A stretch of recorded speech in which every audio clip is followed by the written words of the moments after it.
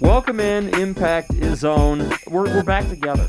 Luke Sloan, Trent Bailey, Brendan Shabath. No illness, no injury, and a hell of a lot of Christmas spirit. We're back together.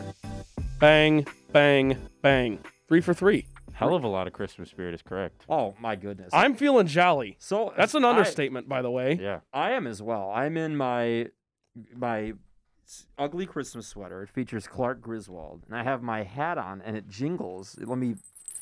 If you hear any jingling. bells, throughout the show, just disregard. Yeah, Luke Just is enjoy it. shaking his head over there. Every all of time, our takes. every time a bell rings, an angel gets its wings. What Shake movie? that thing. What movie is that from?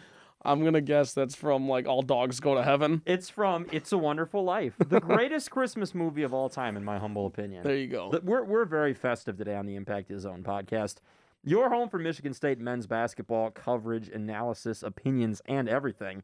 We got a ton of games to talk about here, but we're in the Christmas spirit. We have a Christmas party that we're going to get to right after the show is done today. So, both of you, Merry Christmas, Happy Holidays. Yes, my mind is completely, full disclosure, my mind is just on presents, eggnog, Christmas carols. Yeah, school. What is that? You have festive shoes on as well. I do. I have my elf slippers on because I love it.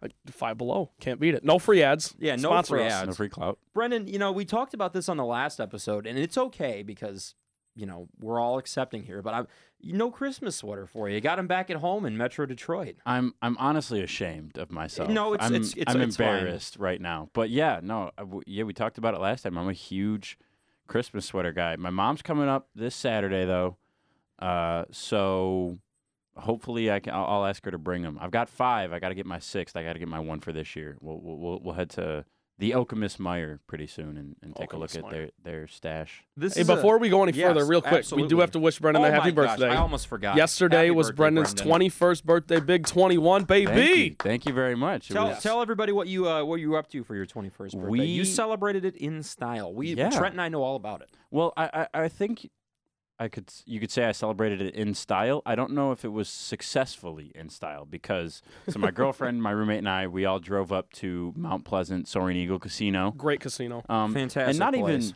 even that you have to be 21 to be there. You only have to be 19. But I just have always wanted to go to the casino, and I was a little upset. There were no in-person Hold'em tables, which is my If we had a buzzer, I would sound it. exactly. That's Shame. my go-to game. I was really looking forward to getting in a cash game and sitting there for an hour or two and losing a bunch of money. So instead, I decided to lose all my money at blackjack and slots. So I made You did win. I made $30 off of one slot machine after putting in 20, and the rest of it was just like lighting money on fire.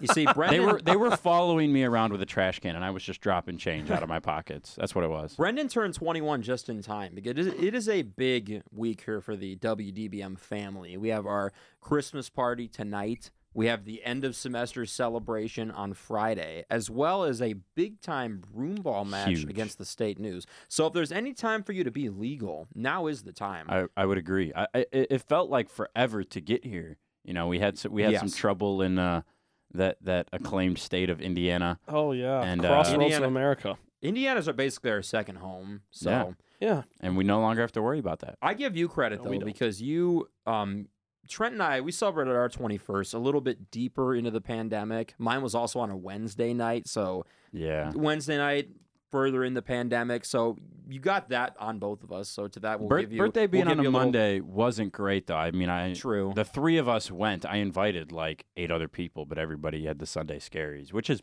understandable. Correct. I get it. I just Yeah. chose to ignore them. The Sunday know, scaries.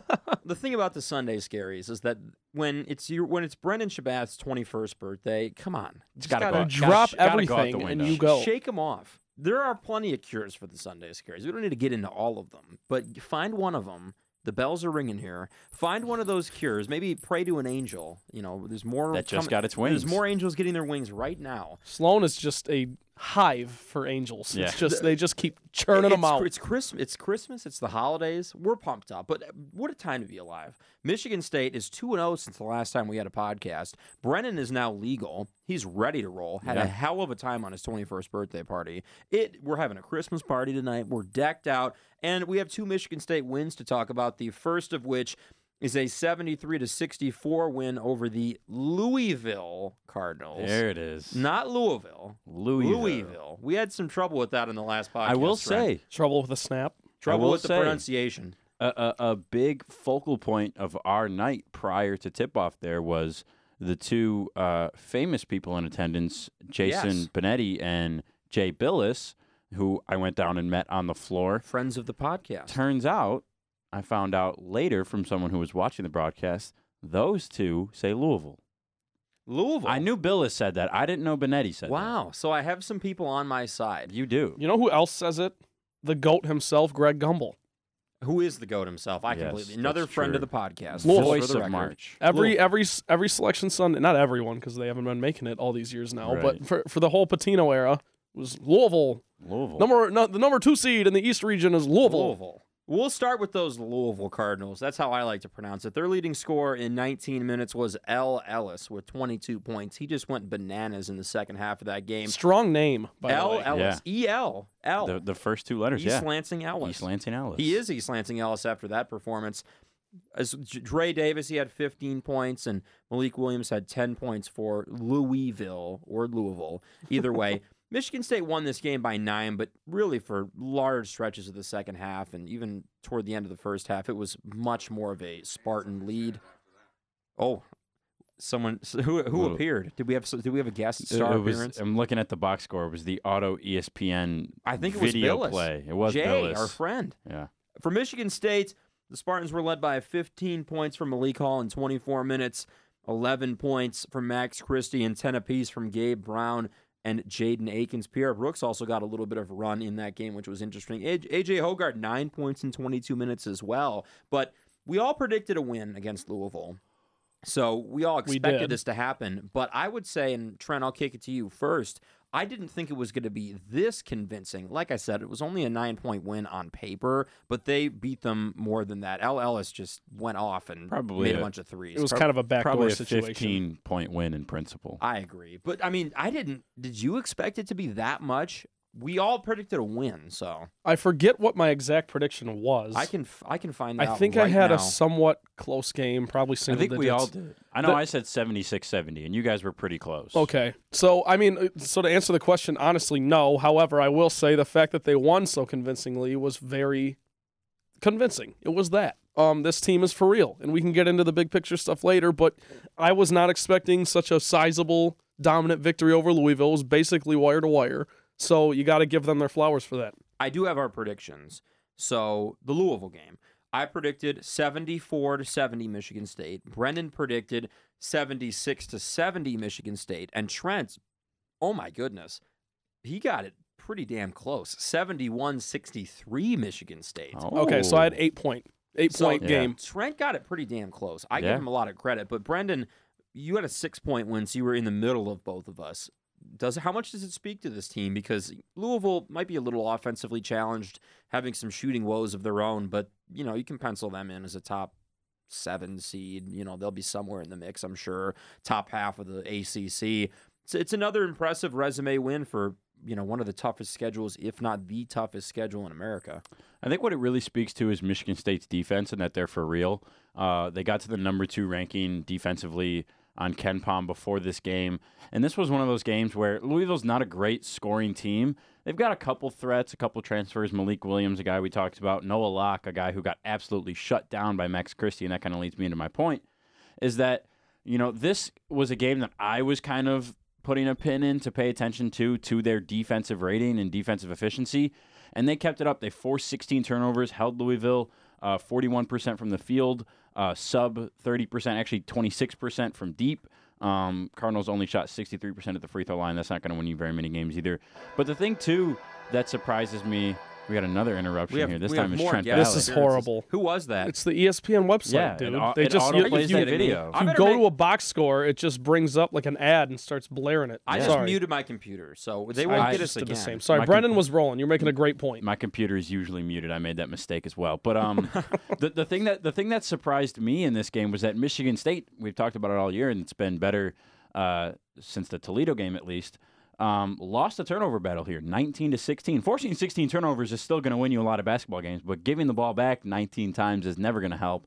A lot of those came in that early part of the second half where Louisville kind of came back in it for a little bit, and then Michigan State obviously went on the big run, and that kind of sealed the game right there towards the middle part of the second half. But 16 turnovers is a big one for me. And then obviously Noah Locke, 0 for 7 from the floor, 0 for 2 from deep, 0 points. 3 assists. Didn't have any turnovers either, which is a bright side for him. But I think that really The speaks Max Christie effect. to Yes, Max sir. Christie. And that was one thing that I didn't even really notice because I think the Louisville game, when Izzo mentioned it in his presser, was when everybody kind of took note of who Max Christie was guarding. And Christie didn't have a great game either. I mean, 11 points is pretty good for him, but other than that, not a whole lot. Only 2 rebounds, 1 assist, 3 turnovers as well. But Izzo got into the presser and said, I thought Christie did a fantastic, perfect job on Noah Locke. And I was like, yeah, I didn't think about it like that. Locke was 0 for 7 and only putting up 7 shots, beating their leading scorer coming into the game, averaging 13 points per game. That's fantastic for Christie. And then we'll get to it later, but he did a fantastic job against Ryan Rollins for Toledo in that game. And Rollins ended up having a good box score, but not when Christie was guarding him. But yeah, it really spoke to Michigan State's ability to defend, and to me was kind of like, okay, this team is legit. I don't know if they'll hold that number 2, top 3 defensive ranking all year, but I think they're a lock to be top 10 all season defensively. Trent, I want to talk about this strength of schedule because obviously the second of the 2 games we're going to get to, Michigan State winning both of them, obviously is Toledo, so not some juggernaut, but this Louisville game, and then you have Baylor, and then you have Kansas, and then you have UConn, and then you have Loyola Chicago. And you have Oakland coming up. The strength of this Michigan State schedule is, I think Brendan will probably have a number on this, but one of the best, if not the best in America. Tom Izzo really can't name a team with a better schedule, but I know that this classic Michigan State team is to always play a tough schedule and make your way through it, et cetera, et cetera, et cetera. But I've been very impressed with what this team has been able to do with such a difficult schedule. They competed with someone like Kansas. They competed in stretches with someone like Baylor, beating teams like Loyola Chicago, Louisville, UConn, other teams like that. What do you think of, what are your overall thoughts on how this schedule has been, as Brendan does have the number? Second strength of schedule in the country, Who beats third it? non-conference strength of schedule. That is not easy to find on this website, but I'll get back to you. No, I feel bad because I keep challenging you. I'm like, Wait, Brendan, wait. figure it out, Brendan. Alabama, who we haven't Interesting, talked yeah. about yet Ionia. because, well, Iona they lost to, but Ionia. also I just said Ionia. but also Gonzaga with a convincing win for Bama too. Yeah. That was that one really surprised me. I made sure frauds. You guys know me. I've got the Shabracketology calendar, and I put that game on. And even though it was conference championship Saturday, I made sure at halftime, I think it was, of the Michigan game, flip it over to Bama, see what's going on. And then obviously that Michigan game was a blowout, so I just was watching Bama until the end. But they looked really good against Gonzaga. They're the only other team in strength of schedule ahead of Michigan State. How about this, though, Trent? I mean, it's got to feel good and a little extra boost of confidence going into conference play in the NCAA tournament, knowing, damn, this team's already freaking battle-tested. You alluded to it. It is one of the many hallmarks of Michigan State basketball is the non-conference schedule. Tom Izzo will die on that hill. He would rather his guys face a little adversity early on. You kind of get your teeth kicked in by Kansas a little bit in the first game, and then, you kind of go on a roll from there. You play in a hostile environment like Hinkle Fieldhouse against the Butler Bulldogs. You come away with a convincing win there. Then you go, the battle for Atlantis, you kind of get a little bit of everything. You get tight games, and you win one, you lose a couple, whatever the case may be. But that's just, like you say, Sloan, that speaks to the strengthened schedule here, because as you roll into the Big Ten play, that's when it becomes more physical than basketball-oriented, in my opinion. And then when you move into the tournament in a couple months here, you are completely battle-tested in all facets. So, an interesting question just popped in my head. All 3 of us were in New York at Madison Square Garden for the Champions Classic and the opener against Kansas. It was a hell of a time. The city treated us very well, and we got to see a matchup of two very good teams. Correct.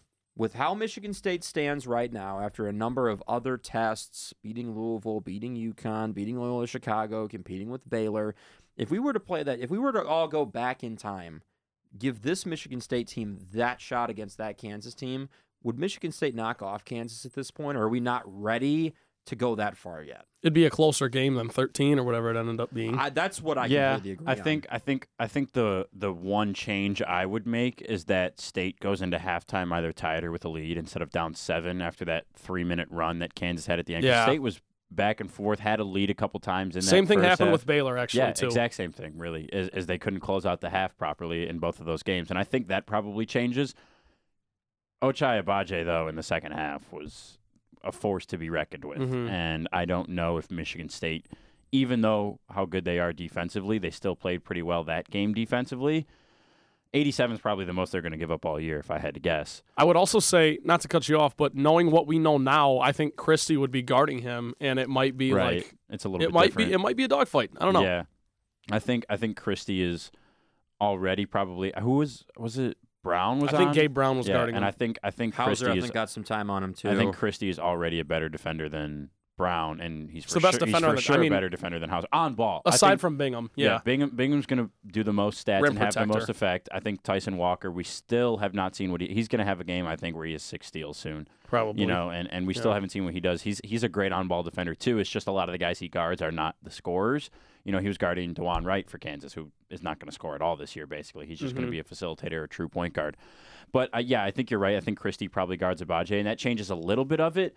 But I think where Christie succeeds defensively is because of his physical attributes. I think if this kid can have a defensive mind, right now I think most of his focus is on his shooting and on his offensive game. Once that comes around and Izzo turns his attention to the defensive side, I think it can be scary because I see it with him. There's the raw talent and skill and the physical attributes, but a couple mental lapses here and there, watching the ball, a guy cuts backdoor, I've seen a couple times, stuff like that, maybe hedging too hard on a screen or forcing a guy too far to the wrong side and stuff like that. But yeah, if they play back that Kansas game, I think that's the one thing I would change. Is the end of the first half is closer, and it's probably a 5-point victory, I say, for Kansas. 5 or less would be my guess. I don't know if Michigan State can still pull off that win. The shooting and the turnovers in that game were still subpar. I mean, Hogard going off for 17 is big, and I think if we ran that back and he was able to do that again and get more contributions offensively from guys like Bingham, guys like Christie. I mean, Christie shot, 2 for 10, 1 for 10 in that game? Yeah, not good. Had like 6 or 8 points or something like that. So not fantastic, but this is still a really good Kansas team. And despite the loss to Dayton, they're beating all their opponents from what I can see by double digits. So I kind of want to put a cap on non-con play because obviously there are still some games ahead. Oakland's not a game that... Go ahead. With all respect, yeah. Oakland's the one to watch out for. Oakland's a sneaky good team, 47th in the net, 16th in RPI. But, with all due respect to the remaining non-conference, yeah, we're pretty much done with that. That's why I wanted to ask you this question, Trent, and Brendan, we'll all take turns. Because, obviously, this is also the start of Big Ten play, so this is kind of a nice time to close the door, at least partially, on one part of the schedule. If you had to rank from 1 to 3 the best non-conference opponents that Michigan State has played, we've seen a number of them in person, like Butler, Louisville, Kansas when we were in New York. Now that we're obviously starting Big Ten play on Wednesday against Minnesota, what are your top 3? And then, Brendan, you'll have yours, and I'll give mine. I think it might be at least obvious in my mind who's number 1, but that could create some debate. I would say Baylor number 1. I would say Kansas number 2 still. And I get that third one is tough. I would probably go Louisville, but I think UConn, Tom Izzo's high on UConn. So I think UConn's very good. There's something to be said about that. They play some defense as well. Correct. And I like Hurley. So I would say UConn then. And we were talking, Trent, you and I, before we started recording. Michigan State is one of 3 teams in the country to have played 4 quad 1 games already. 2-2 Butler's in those still games. A quad 1 game? I don't think so. I think it's Kansas because they're 2-2. The 2 losses are Kansas and Baylor. I think it's probably Louisville and UConn. Yeah. UConn has to be UConn's 11th in the net.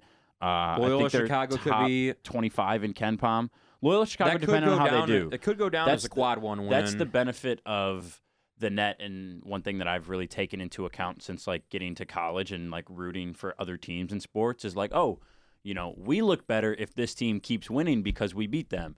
And I think that UConn win and the Loyola Chicago win, I think is pretty obvious that they're gonna run through the MVC pretty easily this year and probably win that conference championship. And even if they don't, they're likely going to get an at-large bid. Drew Valentine, Lansing zone. Yeah, but UConn, I could easily see keep winning. They're going to have a tough battle in the Big East. It's going to be just like the Big Ten, like I've mentioned before. They're going to cannibalize each other, and they're going to lose a couple games they shouldn't and win a couple games they shouldn't. But I think that UConn win for Michigan State can really pay dividends in the end as far as the net goes and quad 1 and quad 2 and blah, blah, blah. It'll look good, I think, in about 2 months.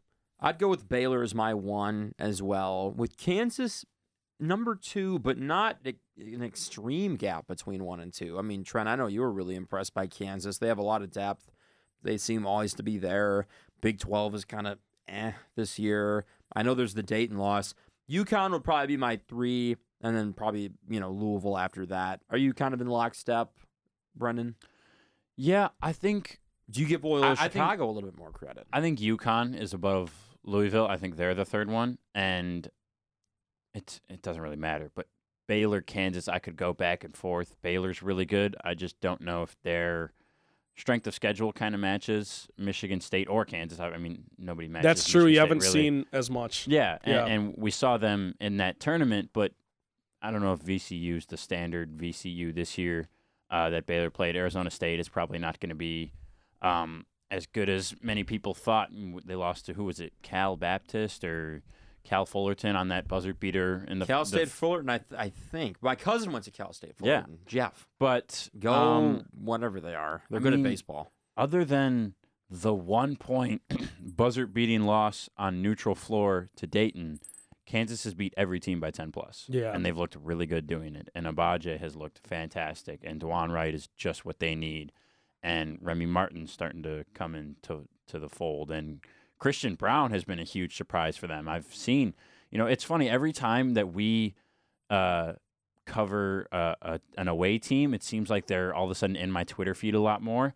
And, we had some discussions about Mike Woodson in Indiana, and I had a couple interactions with Indiana student media on Twitter earlier this year. And ever since covering Kansas and tweeting about Kansas, I've seen a bunch of Kansas stuff. And the Kansas people, robots. The Jayhawk Twitter that I have seen, love Christian Brown. Absolutely love him. So, well, then I love him for them. yeah, good for them. I agree. But I think you could honestly flip flop those two. I know Kansas has a loss, but Baylor hasn't exactly played the toughest schedule either. So Kansas just whips teams. yeah, I'm kind of a sucker this year because every team Michigan State's played, and especially like Butler. Like after the Butler game, I was like, damn, Butler is gonna have a hell of a year. They're gonna be really good. I was like, they're gonna be a great team. I know, Trent, you agree. well, yes. they got injuries now too. They got 3 guys out for their next game. Oh, that's tough. Even like Toledo, I'm over here talking to Trent on the broadcast. I'm like, Toledo is gonna be really, really good. I'm just trying to pump Michigan State's schedule up so much. I probably, except for Western, because they suck. But every team they've played, other than like them, I've been like, damn, they're good. High on them this year. Am I a sucker? That's the question. I don't Well, think 2-4-8, so. I mean, obviously, let's but- just. Well, we all are. I mean, I am at least. Hand up. No, we all I will are. say this. I not to beat the dead horse, but Sloan. The reason I would say that you're not drinking the Kool-Aid, whatever you want to call it, is because they factually do have a very, very, very difficult schedule, and they have looked impressive as all hell. They're 7-2. I would have been surprised if you told me a month ago, 2 months ago, I'll say, because we started to get to go to practice and stuff in November, and I was surprised in practice. But if you told me 2 months ago that after this non-conference schedule, Michigan State would only have 2 losses, I'd probably pick out Kansas and a battle for Atlantis game, but I would be pretty surprised by that. I think when we went over our projected records in the first episode this season, I don't remember specifically, but I probably pegged Louisville as a loss that they should win or something like that. I probably pegged 1 or 2 in the battle for Atlantis. Kansas, I'm sure I picked. But, yeah, going back to my point on Baylor, too, Michigan State's the best team they've played by far. It's really not close. Michigan State's 19th in the net. They haven't played anybody else inside the top 70. VCU was 73. Okay. I will say, though, we're going to get to see in about a week here, December 12th, Baylor plays Villanova. Oh, boy. Um, That's going to be exciting. at home. So Jay Wright. that's on Trent's brother runs the Jay Wright offense. calendar. Yes. Shout out Brock. At- Brock at coaches 8th Granville. grade basketball at Granville, and he's got a play called Nova. Yeah. Nova. I will not disclose what the No. play is. Their opponents Another might be good listening. team to watch out for, too. I'm not out on Nova yet. Go I Cats. thought you were going to say Granville. I'm like, you Granville. cannot. You got to look out Can't for Granville. sleep on Granville. You can't sleep Oy. on them. Couple of quick hitters on Louisville before we turn the page to Toledo. First one would be Malik Hall, 15 points in 24 minutes. Brendan, you and I talked about this on the Yeah. broadcast. Yeah. You have the Seton Hall game. You have the shooting stretch that he had that was decent last year as a sophomore. You have the Loyola Chicago game where he scores over 20 points. And then you have a game this year which bucks the trend of those first 2 years of a good scoring performance after a good scoring performance. He didn't have one in year one. He didn't have one in year two. This year, he has had one. Do you think his scoring punch is here to stay? He's shooting the It's- ball awfully damn well this year in all three he areas. I is, mean, yeah, it's crazy. He is.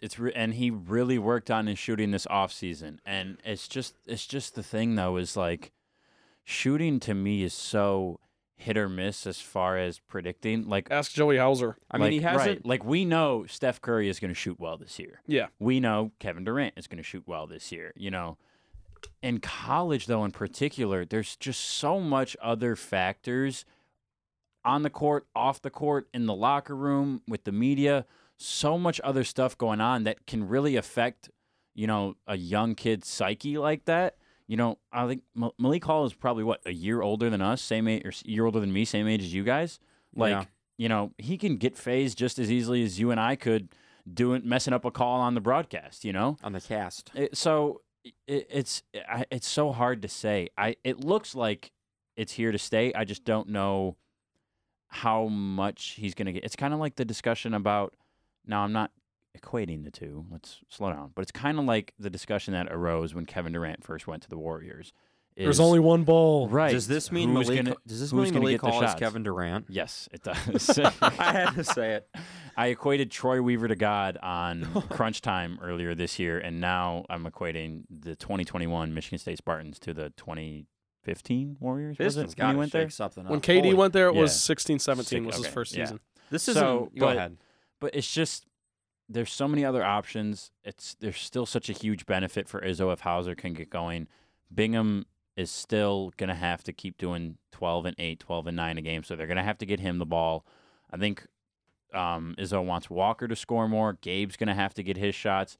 Akins is a guy who is really going to find his own shots. They're not going to run a whole lot of plays for him, but Akins is a guy who Izzo wants to get involved more. Julius Marble, we haven't seen really that much the past two games, but he had a fantastic first 6 games for Michigan State. And another guy who Izzo pegged as someone we want to get more minutes and get more shots for. So I don't know if we're going to see this much volume moving forward from Malik Hall. And I think the reason we saw that much volume against Loyola Chicago was because a lot of other people went kind of quiet. And like I've said ad nauseum, that's the advantage of this Michigan State team. Is 4 guys can go quiet, and you've got 2 others who can have a decent game and one have a really good game, and they're still going to come out with a win. And that's pretty much what happened with Bingham and Hall against Loyola Chicago. So the thing that just bugs me about it is I was really happy to see him do that against Louisville, and that was something we talked about, whether he was going to be able to follow that shooting performance, and he did. But you can't just make one more shot the rest of the Battle for Atlantis tournament after going 9 for 9 and just kind of shrug it off as you know, something weird. But that's also what I talked about with the psyche. 3 games, 3 days, at literally in foreign lands at some different In a hotel. in a hotel ballroom. You know, The ceiling is about as high as shooting- one we have in here. yeah, like a high school setup type stadium gym that they have there. It's hot. I'm not surprised. The floor If- is always right, wet. if That was he- pissing me Yeah, off. if he did that for the whole, it really was. Yeah, I was pissed. People were slipping Left and everywhere, right, especially left and Hogard. right. It was Yeah. ridiculous. but so I don't know. We'll see. I think he can do it. It's just a matter of if he's going to get the shots. Let's turn the page to Toledo, the back end of Michigan State's 2-0 record since the last time we have taken the floor. on the Impact Is Zone podcast. Not the Battle for Atlantis floor, though, because we'd be slipping all over the place. All three of us predicted a win in that one. I predicted 87-69. Brendan predicted 85-75. Yeah. And Trent predicted 91-74 with, in quotations, respect to the MAC. And of all Love of the us, MAC. Brendan, you were the closest with 85-75. Couple particulars about Toledo. They were led by Ryan Rollins, 21 points. Milner Jr. had 17. And Ray J. Dennis had 13. Ray J. Ray J. Ray J. Hell of a name. That's a hell of a name. Yeah. Trent and I were on that broadcast, and that was a lot of fun. I did enjoy that. That was I did ton enjoy of that. fun. I'm not a broadcaster. Everyone knows that.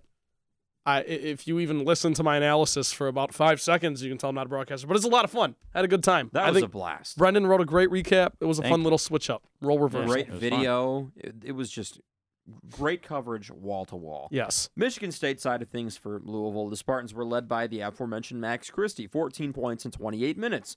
Kind of a breakout game. Gabe Brown, 12 points on 5 of 14 shooting. A lot was made about him. We thought it was a little bit overhyped for his performance in that game. Marcus Bingham Jr. had 10, A.J. Hogarth had 10, and Jaden Akins had 9. But Max Christie and Trent, this was something that you and I kept talking about. The shooting numbers were not great, 4 of 14 overall, but 14 points to lead the team and had a couple more go in, and once again was good defensively. Another building block, I'd guess. Yeah, he started the game 0 for 3, and then I think it got even to as bad as 1 for 7 or something like that. So if you're Max Christie, and honestly, if you're Tom Izzo, you just want that dude to keep shooting. That's all it is. And I think that's the biggest thing with a freshman. Brennan, you talk about losing your confidence and how shooting, there's just so many factors. I don't see that from Max Christie as much, which is a good thing. I see Max Christie as a guy who's just going to shoot the ball. And yeah, like you say, Brennan, it's either going to go in or it's not. It's quite simple, right? It's a make or miss league. Yeah. But I was very impressed with what he did in that game, just from the sole standpoint. Look, he got to the line, he hit a couple threes, he got to the lane, he missed a couple there, but I'm starting to see it from him, and it's the perfect time as we roll into conference play. But Brendan, I'll let you get your thoughts on Max Christie, but I also want to talk about the depth of this team because there were 5 scores in double digits. There were 5 different guys who had a 3, I think, or 6. Akins was right behind with 9 points. too. Akins, and all his points were on threes. Yeah. So it's just this team is really starting to take form. The rotation's really starting to take form. And I think Marcus Bingham, it's interesting to me because any single guy, you talked about Malik Hall, it could be his night. He could be the leader any given night, right? But it could also be Gabe Brown. It could be Joey Hauser. It could be Max Christie. It could be Tyson Walker.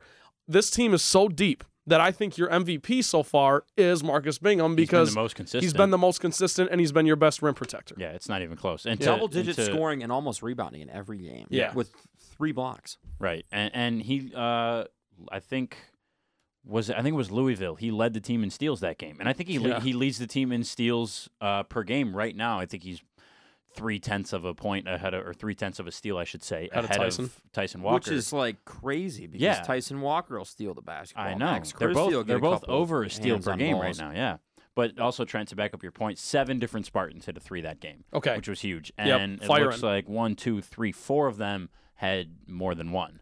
Pierre Brooks hit one. Yeah, exactly. I mean, that's all you got to know, right? Yo, Right. Pierre. Marcus Bingham hit one. Yeah. That was a his fun game first- to watch his in first terms the of year. 3-point shooting. That was a fun game to Yeah, watch. and that was, they shot 46% after shooting 56% against Louisville, both above season averages, which I've said before, and that's really exciting to see. And another game coming up, Minnesota on the road, hostile quote-unquote environment. Minnesota's undefeated right now. They're predicted to be pretty low in the Big Ten. It'll be, we'll Ben find Johnson. out. We love Ben Johnson. We'll find out on probably tonight, if for those of you listening at home, as we record Tuesday night, the night before the Minnesota game. But the Toledo game for me really, like you said, Trent, spoke to the depth of Michigan State. Only 12 turnovers. That was huge.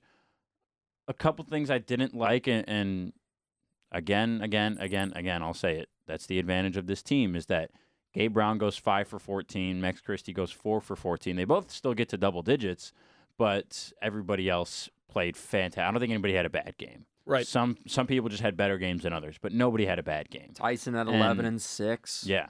I mean, and Tyson had 0 turnovers. Yeah, I mean, We'll take it. But between Akins, Tyson, and Hogard, there were only 3 turnovers, and they were all Hogards, and he had 10 and 4.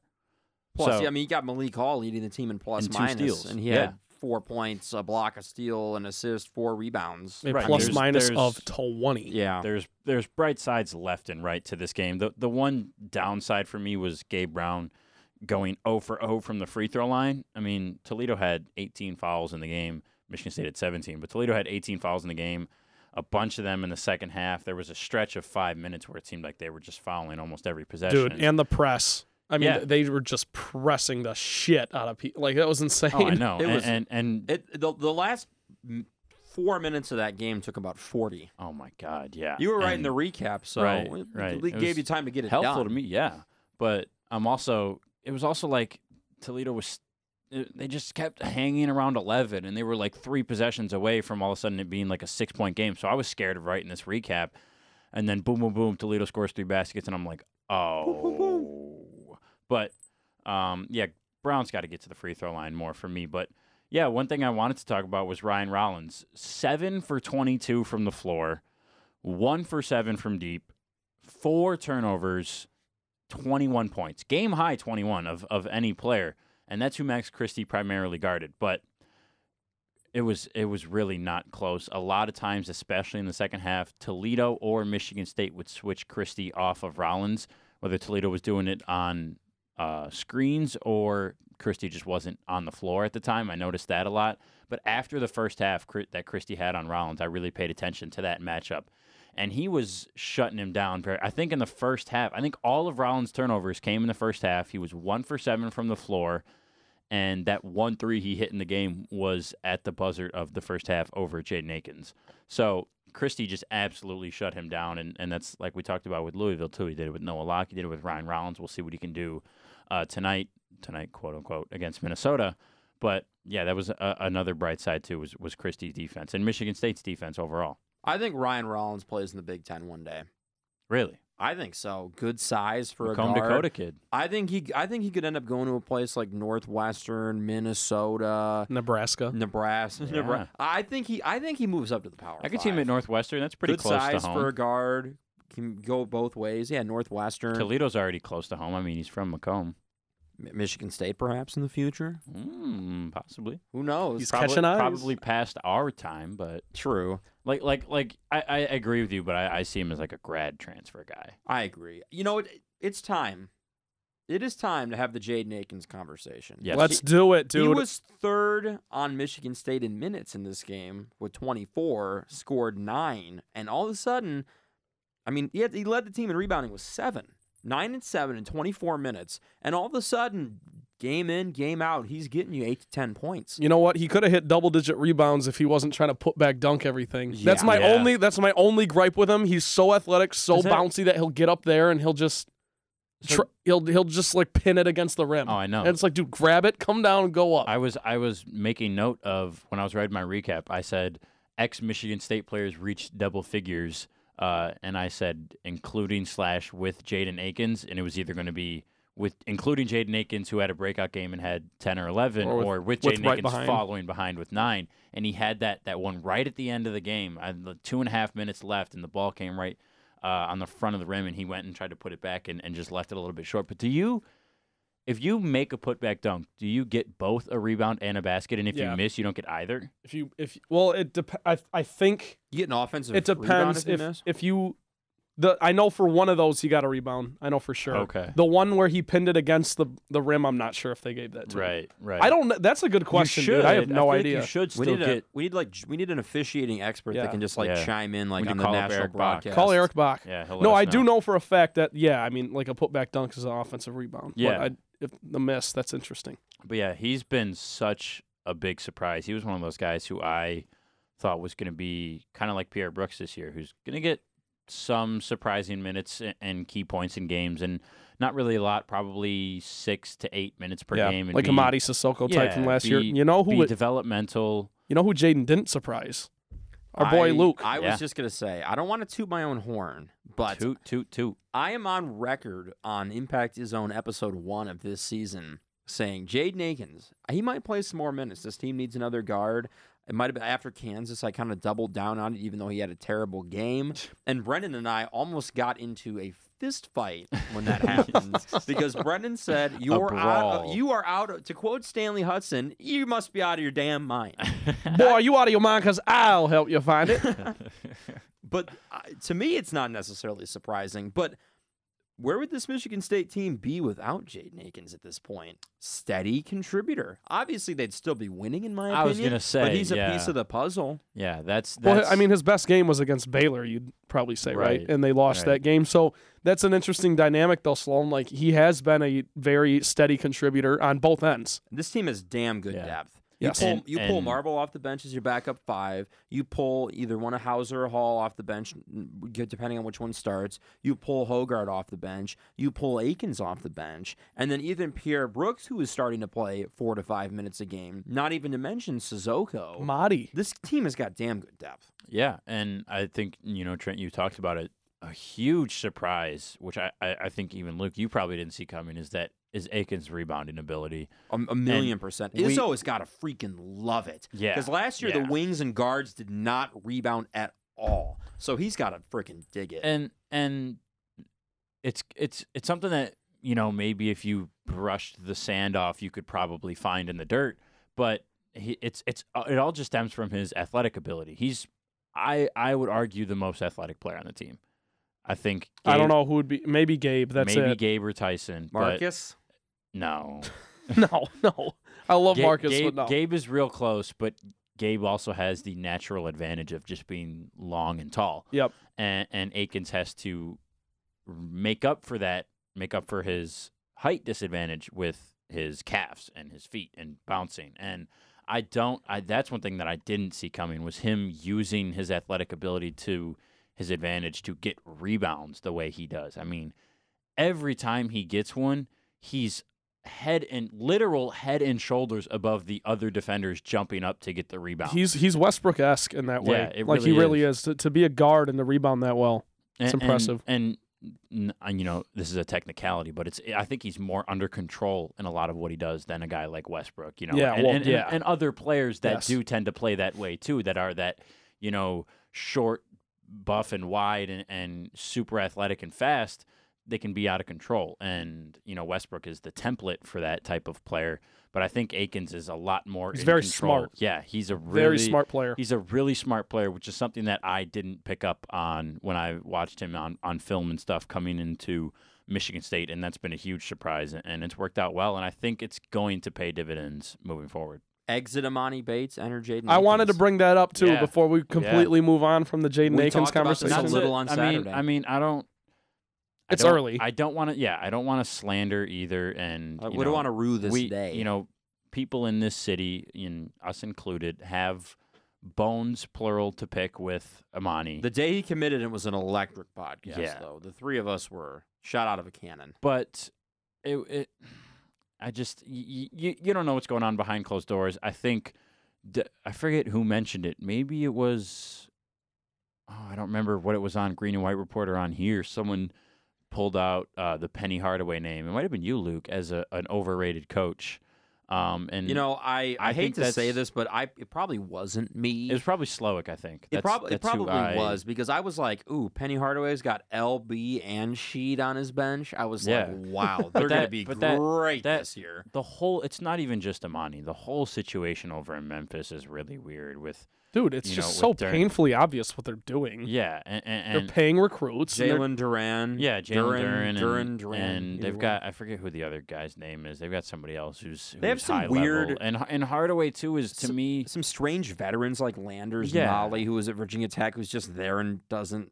His role is weird. They're weird. And Hardaway strikes me as a coach who would be good for those young hype recruits who want to be one and done, but at the same time wants to do things his way, and that's not exactly the perfect fit for those type of players either. So it's weird down there. I think can't be one and done because he's only 17. Yeah, exactly. So it's like, uh-oh. But it's weird down there. But I have been less than impressed with Amani right now. Now, Akins over Amani, that's a whole nother conversation. But for Michigan, do a whole pod on Michigan State, I would say yes, but. overall, just as a basketball player, I don't know. Let's turn the page. Get to some predictions before we get into the college basketball bonanza, which is everyone's favorite segment. This will be Trent's first college basketball bonanza, but let's get into the Golden Gophers, see if we can go 2-0 before the next time we record a podcast. The Minnesota game is on Wednesday. The Penn State game is on Saturday. We will not be in attendance at Minnesota, even though we would love to see former host of this show and great friend of all of ours, Julian Mitchell. Julian, we're sorry. We would love to be there. We miss you very much. You're going to make a guest appearance with Natalie Kerwin on this podcast. Yes. So don't be too sad. Nevertheless, the Golden Gophers are off to a great start this year under first-year head coach Ben Johnson, 7-0. So a perfect start to the season. This game is at the Barn, Williams Arena. It should be probably a good crowd, I would assume. Nice atmosphere, so that'll be something to look for.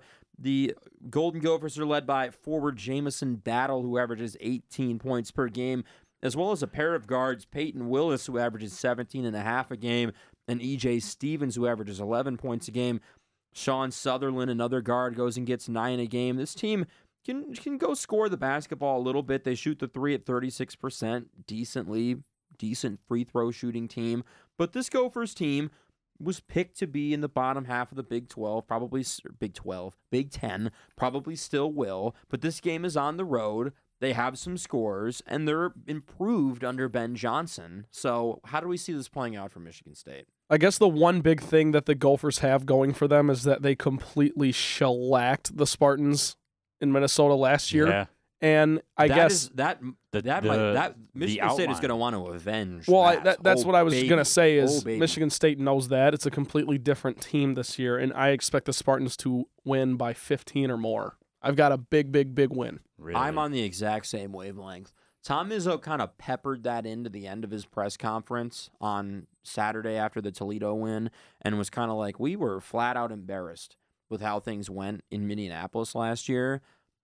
Obviously, we don't need to break down Minnesota too much. They have some scoring. They're off to a decent start this year. I mean, 7-0. They've got 4 or 3 double-digit scores, and Sean Sutherland is at over 9 points per game. I'm with Trent on this one, though. I think their reality check is coming.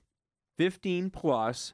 I think the Big Ten won't be great to them. Still a team, not a young team, but I mean, a lot of guys playing in the Power 5 for the first time. But I see this the same way as Trent. A lengthier win for the Spartans. I can agree with you guys. I'm just hesitant to do it just because of the sport that this is, and it's college basketball, and you never know, especially on the road. First conference it'll be game. Their first conference game at home. The Optimist Caucus is back. And I will say, I think I'd be more inclined if Minnesota doesn't beat Mississippi State yesterday. They beat Mississippi State yesterday 81-76. Okay.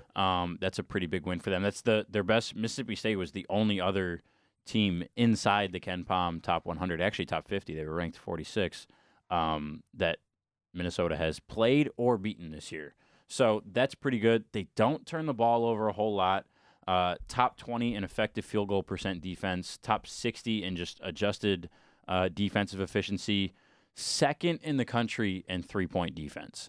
So they do a lot of things right, and most of it is on the other side of the ball, except for turnovers, obviously. But that's where I'm really interested to see how this matchup plays out, because Minnesota doesn't turn it over, Michigan State does, and also Michigan State forces turnovers a bunch too. So what's the dynamic of that going to be? And it's so cliche to say that, whoever wins the turnover battle is going to win this game. And that hasn't been true a lot for Michigan State this year. But I think turnovers are going to play a huge factor. Minnesota, 36% on the year from deep. Not the best. I think that's going to be an advantage for Michigan State. I don't know how well they're going to shoot on the road. The first true road game of the year, or true Big Ten road game of the year, I should say. They already played at Butler. But, yeah, I would say 12 points, probably similar to the Toledo game where it's 12 points throughout the entire second half. Double digits. Yeah. Can we talk about the lack of depth on Minnesota? That's another thing, too. I saw this on Twitter. Shout out Kyle Austin who tweeted this. Their starters play 83% of the minutes. We talked about just a few minutes ago this Michigan State team having depth. This could be a situation I don't want to make football comparisons, but in football, like high school football, if it's the playoffs and there's one team that plays everybody both ways, and there's another team that doesn't two platoon and has starters at every position, 24 or 11, 22 guys on each side of the ball, you run them off the field. This could be a situation where Michigan State runs Minnesota off the floor. I think their depth is really going to bother Minnesota for sure, and will definitely. I wouldn't be surprised if the first half is close and Minnesota hangs with them, and that depth doesn't really start to become a factor until the second half. I think that's a path for this game to take, where it's surprisingly close and maybe low scoring in the first half. Michigan State is a little bit slow to get off the mat and get out of bed and get adjusted to the road environment. That's what happened last year. The different sight lines of the basket and whatnot, blah, blah, blah, blah, blah. But, I think the fact that Michigan State can play, 11 guys if they want to, is really going to hurt Minnesota. Let's get final score predictions on the number, starting with Trent. Wow. I'm going to go 74-58 Spartans. A nice defensive performance. Yes. Brendan? Interesting thing that I just noticed here. KenPom, my favorite website in Of course. the entire KenPom universe. Don. The KenPom Don. KenPom, believe it or not, has this game as a 5-point victory for Michigan State. Okay. So I think KenPom too. You gotta be an on-brand guy here, Right, with your final score prediction. But also, I think Don. I think KenPom gives a lot more credit than I would personally to Road Atmosphere, which is fair, and I think that's the whole website is statistical based. You got to pick and choose which arenas that's actually a thing. Yeah, in. he's got the numbers for it to back it up and stuff. But I think it's going to be more than 5. I would say 12. I'm going to do 78-64. Another team held below 70 points for Michigan State. I'm going to go with 77. I did that math wrong. 78-66 is what I meant. I'm doing math in my head right now. Right. I'm going to go with 77-63. A 14-point win for Michigan So you've State. got, what did you say, 18? 16. Points? 16. Yep. 14, 12? 74-58. I got a 16 Classic. point We victory. have all the numbers covered. One of us will be right. This is classic. Our beat is I'm always the most pessimistic. Trent's always the most optimistic. and I'm very much in the middle because Yeah. that's just kind of I just live in the middle. Right. Sloan's I live toeing in the deep line. water too. Keep chop Yeah. life. Relentless. Let's look at Penn State as well. This is Saturday. We'll spend a little less time on this because it's a little further in the future, but Brendan and I will be on the call for that one on WDBM. Trent will be in attendance as well with the game story on impact89fm.org. We'll be back in attendance for this game. The Nittany Lions are led by forward Seth Lundy, a returning player who scores 15 a game. Sam Sessoms, a guard, another returning player, scores 13 a game. Jalen Pickett, a transfer from SIE, averages 12 a game. Obviously, Josh Hara is still there. He averages a double-double, 10 points and 11 rebounds. He'll be a force in the middle. And Miles Dredd is still their sixth man per usual. Much like Minnesota, with first-year head coach Ben Johnson, Penn State has got first-year head coach Micah Shrewsbury. We were able to see both of them at Big Ten Media Days in Indianapolis, and we are friends with both of them, and they're friends of the program. Shout out Ben Johnson and Micah Shrewsbury. But how do we see Penn State playing out? A team historically tough on defense. Shrewsbury, the Purdue coach coming over, they pride themselves on defense. There could be less points in this one. Yeah, I definitely think it'll be lower scoring, but I do think Michigan State is head and shoulders better than Penn State in every way. So you're right, Sloan. My prediction for that might hinge a little on what we see in this Minnesota game, but given Michigan State's depth and honestly their defense as well as Penn State's, yeah, I think it'll go, I'll say like 61-52, maybe a 9-10 point victory for the Spartans. And very low scoring. Low scoring. Hard fought. I think there might be a lot of points at the end, put it that way. I'm in a similar nature. I'm going with a 69-57 Michigan State win. Wow. Low scoring. Yeah. 12-point game. Once again, it's the beginning of Big Ten play. I like Penn State, I think, a little bit more than Minnesota just because they return more Big Ten experience with guys like Lundy and Sessoms and Dredd and Josh Hara. And Shrewsbury, I think he's another guy who has coached in the Big Ten in the past. Every time you say that, I think of Snozberries from Willy Wonka. That's what I think of. Anyways, sorry. Now that we are completely off the rails. Yeah. Brendan, we've made our predictions. All Yours, right. sir. So, picture a tree with a long limb Where's extending this out. gonna go? And I I'm love pictures and I love hanging trees. on the end of it All right. because my entire life, when we do these predictions, You're I going always, out on a limb I and always, predicting them to yep, lose. Yep. No. Whoa, slow down. But I always try to be nice and safe and be right, and I am no, not this time. I've talked about before the color aspect of each team's team sheet on KenPom.com, and it's either a lot of red or a lot of green or a little bit of both. But red, bad, green, good. You look at Penn State's, it's a lot of red. Oh boy. Oh, They boy. sit at 4-4 right now. Haven't beaten anybody better than them. All their wins are outside the KenPom top 200, except Oof. for one where they beat Oregon State. They Love whooped up on Oregon them though. State. They beat them God, by I they love beat them by Oregon 15. And then you look at what they do statistically. Don't force a lot of turnovers. Turn the ball over a lot. Free throws not good. They don't do a lot defensively as far as blocks or steals or dead ball turnovers. Nothing special as far as 3-point shooting, offense or defense. Just outside the top 80 in both offense and defensive efficiency. This game's at home for Michigan State. It's a Saturday where there's no college football. It's the first Big Ten game in Breslin Center of the year. My parents are going to be there. My aunt and uncle are going to be there. My girlfriend and her roommate are going to be a there. Celebration. Yeah, there's a bunch of people showing up to this game.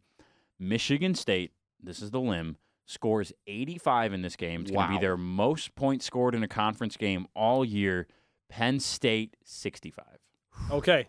Big win. Blowout win. Run I out of the love gym. it. The only reason I love it. I'll be the you optimist are this trading time. places. Yeah. You know what, That's Brendan? what I I was gonna say. can't disagree, honestly. I'm still gonna stand by my prediction, but the reason I give Penn State credit is solely just because of the Big Ten and what history says. They're Right. not any I good mean, this year. also- They haven't beaten anybody. Also, You're too, exactly right. Also, too, I kept this secret from you guys. Penn State is 348th in adjusted tempo this Okay, year, so they out of are 350 slow. So It's gonna go. That's Slow. I plan for a really- 3.5. Tell your girlfriend and family to plan for a 3.5 hour game. right. And I whistles and- I just really don't think playing that slow is going to help you at all on that green and white floor. So, the Izzone's going to get up in your grill. Michigan State defense is going to get up in your grill. First year coach, a decently experienced roster, but there's a lot of ingredients here that could lead to a nasty recipe for Penn State. All right. So we have Michigan State all winning in both these games. Another 2-0 for each of us. We will see if our predictions are right. But we have about 5 minutes left in the podcast today. We mentioned that the Christmas party's coming up soon. I have to go pick up some delicious Cottage Inn pizza. No free ads. So No free clout. 5 more minutes so I make sure that the entire Impact 89 FM family is fed. But it is time for the college basketball bonanza, formerly 4-point play Da, da, da, da, da, da, da, da, with da. Brendan Shabath. I was going to say, we do need theme music. Yeah. We need This a is your- producer. It's like for no, it this. needs to be like carnival music. Yeah. Like Bonanza, It's like Bonanza. This is Yeah. Trent's first bonanza. The He's only- CBBB. Trent's only The known the C-triple-B. 4-point play. He was a little under the weather last week, so he couldn't make it. I was. Welcome Yeah. to It was the rough. bonanza. Yeah, this is the bonanza. It's similar to 4-point play, but basically that we're not limited to 4 points or plays or scores or anything. We It's hate just- the number 4. It's just whatever I want. Yeah. All right, the bonanza is on the clock. Yeah. One thing I really want to talk about, and I want to get your guys' thoughts on it, is Gonzaga. They I lose- just don't They know. lose. Trent, we know how you feel. I know. Oh, And, yeah. he's got a we know smile how, on his we know face. how I feel. They lose to Duke. They lose to Bama. I will say NATO, it's my Both? cousin Vinny. both on neutral floor, but where do you guys sit? And I'll update you guys where I sit. Where do you guys sit on Gonzaga right now in the college basketball landscape? 4 seed in the NCAA tournament. Ooh. Wow. I that see. I'm is not even. I'm not gonna low. go that low, but they're not a 1 seed this year. I don't think so. They have not passed the eye test whatsoever to this point. I think the win over UCLA was wildly overrated. That's the night that we all started talking about this kind of stuff. Yeah. No, I'll say Gonzaga is like a top 10 team. So we'll see where that lands them. They could be a 2 seed, they could be a high 3, but I'll say they'll be a top 10 team, but they won't be higher than like 6. Okay. I might be dumb or something, but I see them losing to St. Mary's once this year. I could see that as well. I just have dug myself into a hole. Sloan loves the. Oh no! Yeah. You know what? Somebody hit record. Can I redact 4 seed and maybe think about like a 2 or 3 seed borderline? Dude, top I think 10 it's team? safe to say 2 or 3. They're not gonna be a 1 seed. They can't do enough to Yeah. prove that at this point. I don't think. The thing for me is they had a really great non-conference schedule, but when you actually look at the numbers, strength of schedule. Yeah, it didn't turn out. Non-conference 122. Yeah, so it didn't turn out the way it was supposed to whatsoever. Now, mind you, all those wins are going to pay off. Texas is going to be quad 1. UCLA, Duke, those are going to be quad 1s. Losing to Bama is still a good loss. Alabama's, I won't be surprised if they're a top 10 team this year. Javon Quinterly is a awesome. lottery pick. Yeah, he is. I went back and watched, because I was bored, the highlights of that UCLA Bama game in the whatever region that was final last March, and I forgot how good Javon Quinterly is, and he looked really good against Gonzaga too. The only other standout games for the Bulldogs as far as non-conference is Texas Tech, who as a first-year head coach, not as good as they were with Chris Beard. Guns up. Right. You know, I was just going to say Texas Tech could be, I guess, a quote-unquote trap game for them. You look at the rest of their schedule. BYU is no slouch this year. San Francisco's 28th in the net right now. Pepperdine. Okay. No, Yeah. so that's stuff to watch, Brandon. Like, okay, so what do you think? What's your final gun to your head? What do you think? Yeah, I would say a 3 seed. I won't be Okay. surprised if 3 seed doesn't. I would say the first 3 seed, because that would be Okay. top 10. Yes, That that's would what be I'm ninth. thinking. I'm thinking like that anywhere from that 6 to 10 range. They could be a 2, right? If they start rolling teams like they did last year. And if they go undefeated in the conference, Yeah. then they're going to be a 2 seed. But I don't think that's going to happen, which is it's so I just don't know what it is. The Duke loss is totally forgivable and believable and understandable. It's a close game, one of the games of the year already. Yep. Fantastic, and Paulo Banchero played great in that one, and so did the other guys for Duke. And Duke's a pretty deep team, and that's what paid off for them. Whereas Gonzaga, they've got pieces, but it's Nembhard, Holmgren, and Timmy. And I think in the Duke game, Holmgren had foul trouble, and Timmy wasn't quite working as good as he should have been on Anthony Williams. Right, and that's your measuring stick for what the tournament's going to be like. Right, Yeah. exactly. And I was really surprised with how Timmy played against Texas and UCLA. But in Duke, he wasn't quite the same. And I didn't know if there was going to be a team that was going to be able to shut him down this year. And I still think he's probably one of the top 3 bigs in college basketball. But I was really surprised to see them lose to Bama like that in that fashion. And it was close. I mean, Bama was up 18, and then it was like a 2-point game, and then they ended up winning the game by I think it was 9. They win, and they were up I think 12 with like 30 seconds left or something. Yep. 91-82. Yeah. So I don't know. I think I can remove them from my way to early Final Four, which was who was it? It was Purdue, Villanova, Gonzaga, and did I say Syracuse. VCU? Baylor. No, it wasn't Marquette. Baylor. I had Baylor. Kansas. I think Kansas was my honorable mention. I Wasn't had it? Kansas in. Maybe I had Baylor. Did I you don't have remember. Duke in? I'd have to Did go you find say it. Duke? I'd have to go find I the doc. definitely had Duke in mine. We'll have to Duke's good this year, man. Yeah. I hate it. They're check so some good. receipts. But you know who else is good? Who? Ohio State. Who The. beat Duke. Yeah, they're don't trying to- say, I just- don't say that. I just want to give a round of applause to Ohio State for finally validating my prediction that they would be Yeah. good by beating the number 1 team in the land. They're trying to rebrand their school. They're a basketball school now. Oh Right, no! yeah. I just saw it moments ago. Still they got to be hired Michigan. They even hired though it's Oklahoma basketball. State's defensive coordinator. So Oh, But DC. looking at the calendar, games coming up. Not a lot in the first few days. Texas versus Seton Hall is a game that interests me on December 9th. That will be a Thursday, right? If Saturday's the 11th. Yeah. That's at 6:30. St. Bonaventure, who I think has a loss this year, started this The season. The Bonnies. We Yeah, love the Bonnies. They're 42. Yeah, they have one loss. It's to Northern Iowa, which is like a lot of people hear that name and don't know what that means. But if you see the logo, you'll recognize Yep. it. That the Texas the- A&M. Yeah, the yellow. Aren't they the Purple. Panthers? Purple and yellow. Yeah, Wildcats purple or and something wild. like Yeah, that. it's some sort of wild animal. But NIU. some feral animal, but Feral. yeah, they're a really good team year in and year out. They only lost that game by 10. St. Bonaventure is a team to watch out for. They're probably going to win the Atlantic 10 if they really want to. And they play, let me get back to the tab here. They play UConn same day as I'm our rooting game. for the Bonnies. 3:30. 3:30. I So By the way, that's- I think that's fact going to be a game check. to watch out for. Fact check: Northern Iowa's the Panthers. You were correct. Not the Ah. Wildcats. They got to figure their logo out though, because that does not look like a panther. Yeah, but no, I whatever. knew it didn't look too much like a panther, but it's like I said, some sort of feral cat. But, Yes. Also on the same day as Penn State, Michigan State, December 11th, Saturday. Arizona taking on Illinois. Arizona, I forget what I saw them in. Maybe it was the net, just overall rankings. Yeah, third in the net right now. 7-0. They have that big win over Michigan. They've got some other decent wins too. They beat Wichita State. They beat Oregon State. They play Wyoming December 8th. But yeah, they play Illinois, who has been subpar this season, but looks a little bit better now. They play, got a nice win last night Illinois in in the Iowa. 11th, yeah. In Iowa City. Yeah.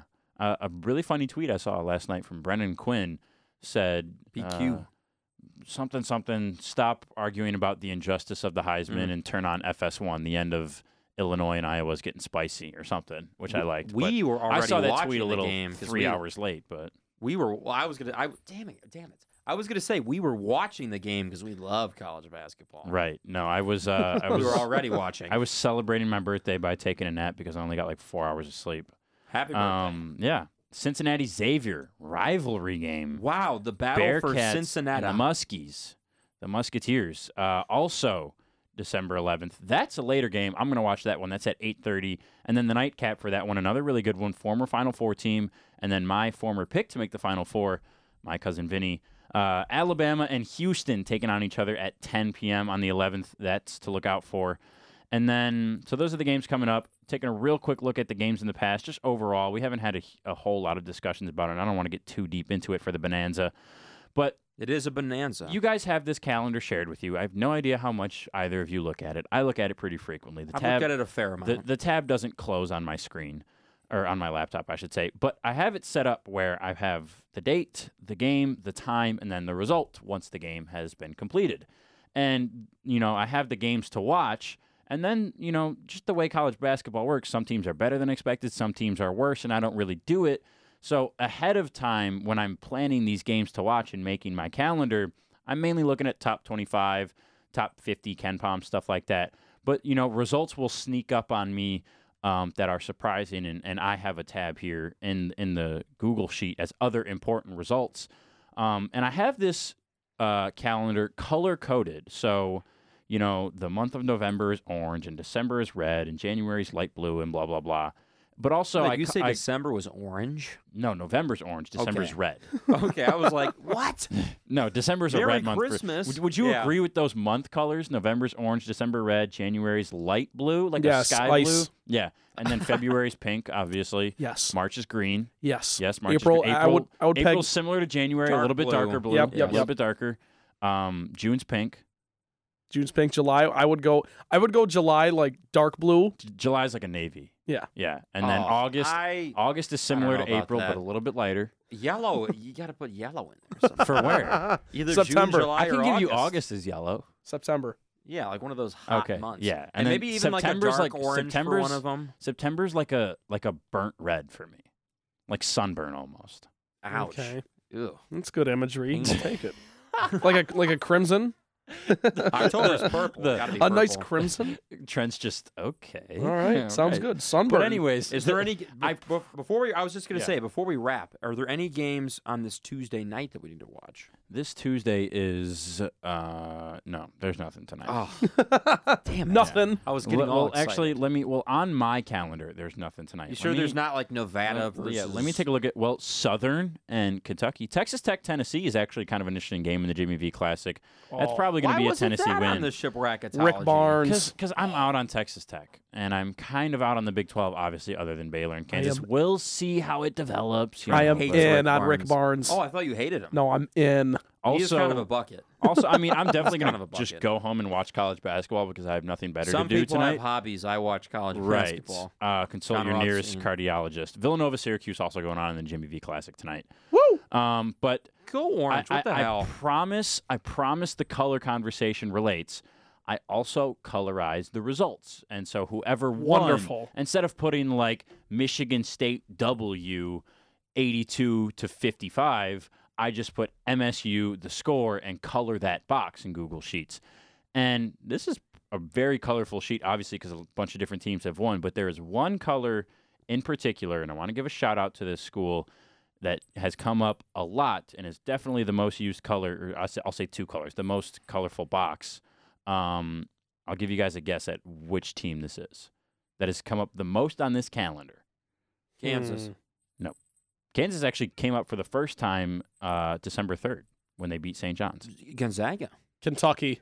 The Boilermakers. Oh. Black and gold. They Good have pick. in 3 games that I picked ahead of time to watch, they won all of those, and then they have 2 more games in the other important results when they blew out Florida State, and we're a little bit close with Iowa. That's why I put that one in there. But yeah, the Boilermakers, for the first time in school It's a history, big deal. AP number 1 in the AP Top 25. Fantastic. It's a Matt big Painter. deal. This is, I'm telling you, this is the year. Maybe the Matt Boilermakers Painter, will make it to the Boilermakers, Final Four. I did. Final We where? both predicted it's that. New Orleans, right? New Orleans. New Yeah, Orleans. they'll be Orleans. down there wearing the beads, celebrating. Hopefully, We'll be I wearing the would- beads and down there. That'd be pretty cool for Michigan State. But if Michigan State doesn't go, I'm rooting for Purdue. Boiler up. Anything else to add before we wrap things That's up? it for the I will Bonanza. add a one pride. Shout out to the Lions for getting their first win. Oh, Did you hear the song? jumped off didn't. my I don't know. couch. Who, Yes, the the song, song was is so phenomenal. good. Yeah, It's awesome. I That did was- hear the song. yeah. I I jumped off my yeah. couch when they won. Yeah. Oh, that was unbelievable. So I was at much- the stadium. Started crying. Yeah, perfect. I was absolutely I was perfect. ecstatic. That And was his- also, real quick, Yes. sorry to cut you off. oh, no problem. Shout out to WDBM's very own Henry Menegos, resident Vikings fan. Luke, you and I talked about it in Yes, our he lost. our group Ha. chat with the 3 of us. The first ever time I was on Green and White Report, I picked against the Vikings. They lost by 1. Second time I'm on, I pick against the Vikings again because they're playing the Lions. Lose on the last play of the game. By 2. The They Lions. lose by 2. The Detroit Football Lions. Oh my gosh, I'm thrilled. Forward down the field. This has been a hell of an episode. They're not going to lose a game now. No, yeah. You know that? You get You the know- monkey off your back. Did Now they're you going to go see beat 10 and Denver. 1? I forget who it was. Someone posted it. It might have been CBS. I think one of the. It was the- CBS, the yeah. playoff map. The way that the Lions can get to the, and it was We can like do it. 50 different results had to go their Yeah. way, but We can do it. 6-10-1. So you're saying there's a chance? The NFC East has had worse teams go. Yeah, Vikings Oh my stink. gosh, Bears yeah. stink. Either way, this is a basketball podcast, and thank you for joining us on this basketball podcast. Yeah. We love hoops. Merry Christmas. We love hoops. Merry Christmas. More Christmas Oh, episodes Happy to come New too. Year. Merriest of Christmases. We're getting after it. We got a Christmas party coming up here. Secret Santa gift exchange. It's going to be Oh, electric. It's so secret, too. Tell a friend I'll about shut up the- now. Oh, did one of you guys get me? I did not. Okay, dang it. No. Tell a friend about the podcast, though. Tell a friend. And you can listen to us on Tell your dog. Spotify. Tell two your friends. dog, tell your cat. Spotify, Apple, Amazon, impact89fm.org/sports, or anywhere you get your podcast. And we will be back next week for another Christmassy festive edition of the Impact Is Zone. And we will see if Michigan State goes 2-0 again, just like last time. We will see you next time.